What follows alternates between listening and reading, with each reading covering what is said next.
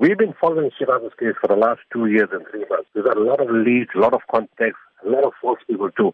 But finally, on the 12th of April, we have received some information which was very, very significant. We followed that information, and as a result, on the 26th of April, Friday night, that proof of life video arrived. We are genuine. It is confident it is genuine.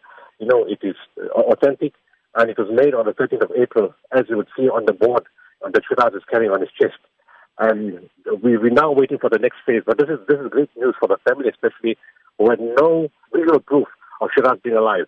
The last proof that we had was on 8th of January 2017, when we sent 10 questions to be answered, and we got the reply instantly for those 10 questions, and all of them were correct, which means only Shiraaz answered them, and it means that Shiraaz is alive. You did say that this video is real and authentic. How has the video been authenticated? Because, as you said, Shiraaz is holding a page dated the 13th of April 2019. How can we be assured that this is legit? That's normally how it all operates. The way the kidnappers work is they try to give you some kind of format or some kind of sign to say it's done recent. Sometimes they use a newspaper, or something that shows the date. And because they want to engage you further, there is no way they would use something false.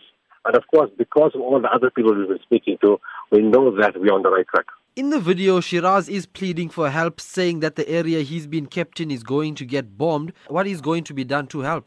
Well, I can't do those steps right now. So there are a lot of steps that we need to do, and we're already busy with those steps, but I can't release them now. Hopefully in the future, at some more convenient time when it's safer and won't interfere with what you do, I'll then speak about it then. Who will be involved in this process? Again, I can't give you names, but it's the same people we've been working with for quite some time. I mean, we're leading the process from here, and we've got key people we're speaking to inside Syria. And we will just continue with the same people, that we've been working with for quite some time now.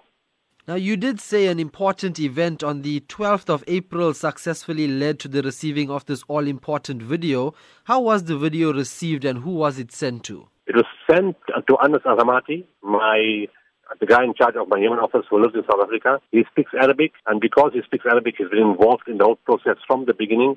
He spoke to the intermediaries of the kidnappers in Arabic, on the other side, and they sent it to him on WhatsApp on the 26th of April. So how do you get in contact with these people from Syria? How do you communicate with them? You always use intermediaries. In all cases all over the world, that's the way you operate.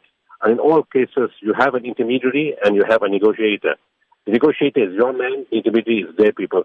And they use people's known mechanisms of how to get the information to you. What has been the reaction from Shiraaz's family following this video? They've been absolutely ecstatic, For the first time they said, we smiled, we're overjoyed, we can see our brother is alive, we have hope, we trust in the Almighty, and we're hoping that we have him home very soon. This is great news for us. Finally, we've seen him after 2 years and 3 months. Newsbreak, Lotus FM, powered by SABC News.